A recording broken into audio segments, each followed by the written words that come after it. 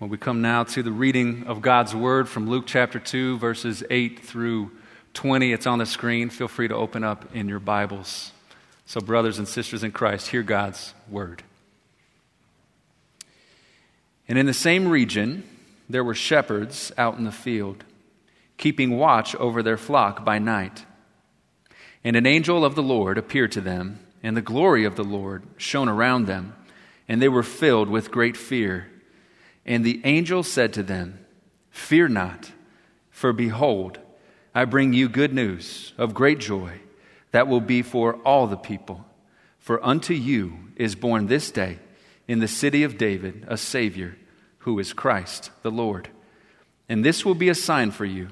You will find a baby wrapped in swaddling cloths and lying in a manger." And suddenly there was with the angel a multitude of the heavenly host, praising God and saying, "Glory to God in the highest, and on earth peace among those with whom he is pleased." When the angels went away from them into heaven, the shepherds said to one another, "Let us go over to Bethlehem and see this thing that has happened, which the Lord has made known to us." And they went with haste and found Mary and Joseph and the baby lying in a manger. And when they saw it, they made known the saying that had been told them concerning this child. And all who heard it wondered at what the shepherds told them. But Mary treasured up all these things, pondering them in her heart. And the shepherds returned, glorifying and praising God for all they had heard and seen as it had been told them. This is God's word. Amen.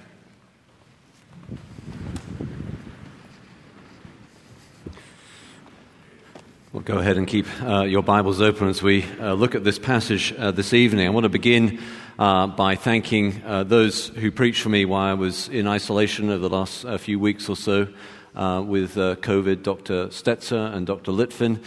Very grateful for them preaching such fine messages while I've been out, and to do it at short notice and at Christmas time. I'm grateful, so thank you to them.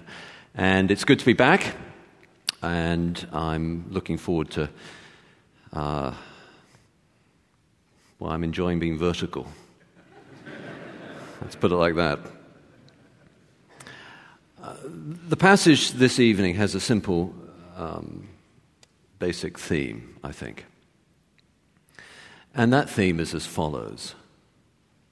When we believe the Christmas message, it leads to us receiving the Christmas experience. I suspect there are very few among us this evening who are not wanting to receive the Christmas experience, especially of all years that we have been alive on the face of this planet. This year, do we long for the Christmas experience? Who is there among us who does not long for peace? I've been thinking about that today in particular as I've been praying for this message. Peace. We live at a time where there is potential for global conflict again. China, Russia. We live at a time when there has been unending rancor and division and nastiness in the discourse around the country. Peace. Who is there who does not long for that part of the Christmas experience? Who is there tonight who does not long for glory? For something beyond the superficial and the temporal and the impermanent and the inadequate and the passing. For something of substance and meaning and purpose and splendor, especially these days where there is so much that feels ridiculous, trivial, insubstantial, inadequate. Glory beyond the financial accolades by which we attempt to keep score. Which Christian is there here tonight who does not long for glory to God? We live at a time when the church across the country has experienced, it seems to me, and perhaps I'm just scanning down the wrong social media streams, but it seems to me as if there has been scandal after scandal and inglorious messaging about the church. Which Christian is there here tonight who does not long for the glory days, for the church, where we are not scandal-ridden, but throbbing with glory to God? We long for the Christmas experience. And this passage, I, of course, have looked at it many times over the years and preached it many times because it's such a typical standard Christmas passage. But as I looked at it again over the last couple of weeks, I've become convinced that this passage is showing us that when we believe the Christmas message, it's then that it leads us to receive the Christmas experience.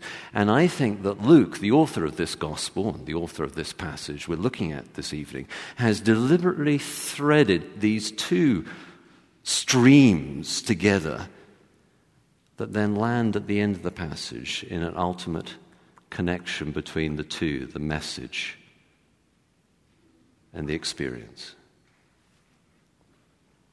He makes the centrality of the message clear from the way he describes the angels in verse 10. He describes how the angels said to them, "Fear not, for behold, I bring you good news." That's a message, of course. It's the gospel. The gospel means good news. In Greek, it's evangelion, which simply means good news. It's an announcement. It's a piece of news. It's something has happened that the angels are announcing. That's the good news. Something took place. An event happened in Bethlehem. And it's news, a message. And then to emphasize that he's wanting us to pick up this theme of the message that we're to believe in order to receive the experience of Christmas, he repeats that theme again and again. So verse 15, when the angels went away from them into heaven, the shepherds said to one another, Luke records, "Let us go over to Bethlehem and see this thing that has happened." This thing can also be translated, this word that has happened. It's a perfectly good translation, because the word for word here can also mean thing, because in the mind of us humans, word and thing is connected. The word creates a thing. But what Luke is saying, I believe here, is this word that has happened. There's a message about something that took place, a thing that happened, a word about that thing. And then he says, again, emphasizing it, verse 17, "And when they, the shepherds, saw it, they made known the saying," or it's the same word for word, the word that had been told them concerning this child, the message, the news, the good news, the announcement, the message. And then again, verse 19, he says, "But Mary treasured up all these things," or all these words, this message, this announcement. And so what he's saying is there's a message, a Christmas message, if you like, that he's urging us to believe in order, the other thread, to have the experience, the Christmas experience. Of course, we have somewhat sentimental ideas about what the Christmas experience is. I'm not all against that. The lights, the tree. I enjoy that. It resonates with me. But we do have the Victorian sensibility of Christmas is what we tend to think of when we think of the Christmas experience. Charles Dickens, A Christmas Carol. Charles Dickens once said, "Happy, happy Christmas that has the power to win us back to the delights of our childish days, to recall the aged man back to the pleasures of his youth, to transport the sailor and the traveler thousands of miles to his own fireplace and his quiet home." Christmas can do that. But that's just a little taste of the real Christmas experience. And Luke threads that through here too. He says, "Fear not, for behold, I bring you good news of great joy." It's great joy. Why? Because for unto you is born this day in the city of David a Savior, who is Christ the Lord. This experience is the experience of salvation. Not a trivial, "I prayed a prayer once when I was 8, but the fulfillment of God's promise through the line of David that he would redeem all humanity through his Messiah, his people, the whole universe, that he would recall those to him who believed. Not a trivial salvation, but a massive salvation for those that God calls. Joy for all the people.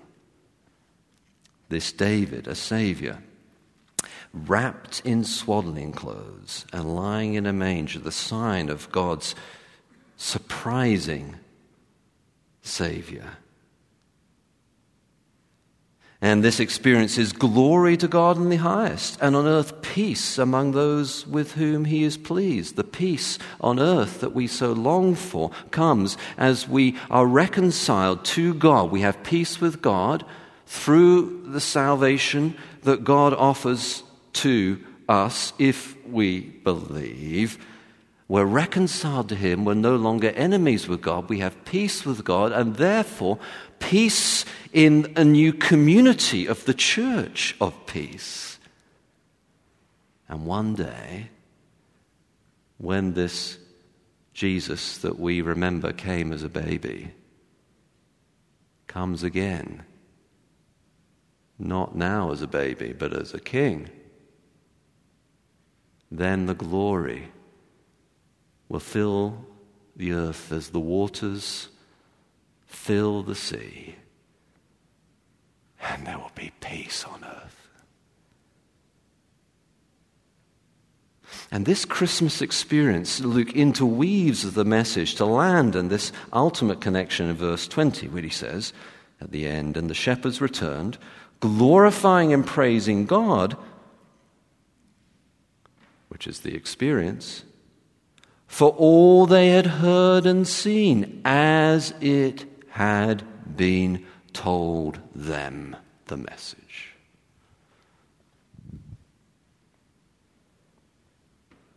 If we want the Christmas experience, we need to believe the Christmas message. How do we do that? Well, Luke tells us as well how to do that, and really he's saying we should follow the example of the shepherds, who did 3 things. First, they made a decision. Verse 15, "When the angels went away from them into heaven, the shepherds said to one another, 'Let us go over to Bethlehem and see this thing that has happened.'" So they talk it out. They discuss it among themselves. But then they decide. There comes a moment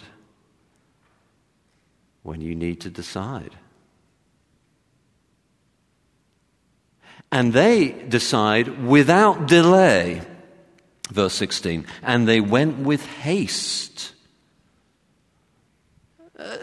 They didn't wait till the next day. They didn't wait till the next week. They didn't wait till the next year. They didn't wait till the next Christmas. They went with haste. No delay. For this Jesus, who came as a baby, is coming back as a king. And now there's an opportunity for you to be saved. But when he comes back as a king, he comes as judge. Make haste. Don't delay. Decide to follow Jesus. And then Luke tells us they declared what they had decided to everyone. They didn't keep it silent. They told everyone what they'd heard. They were praising God for all they had seen, and they told everyone about it. They declared it. They decided. They didn't delay, and they declared it. For, as the Bible says, if we believe in our heart and confess with our mouth, we're saved. If tonight, as I pray you will, you believe the Christmas message, don't be silent about it. Tell people about it. Tell me about it. Email me, message me about it. Tell the staff about it.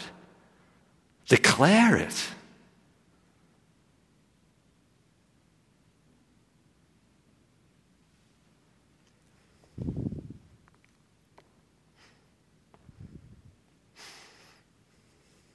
It's a gift, isn't it? Christmas. A gift that we need to unwrap.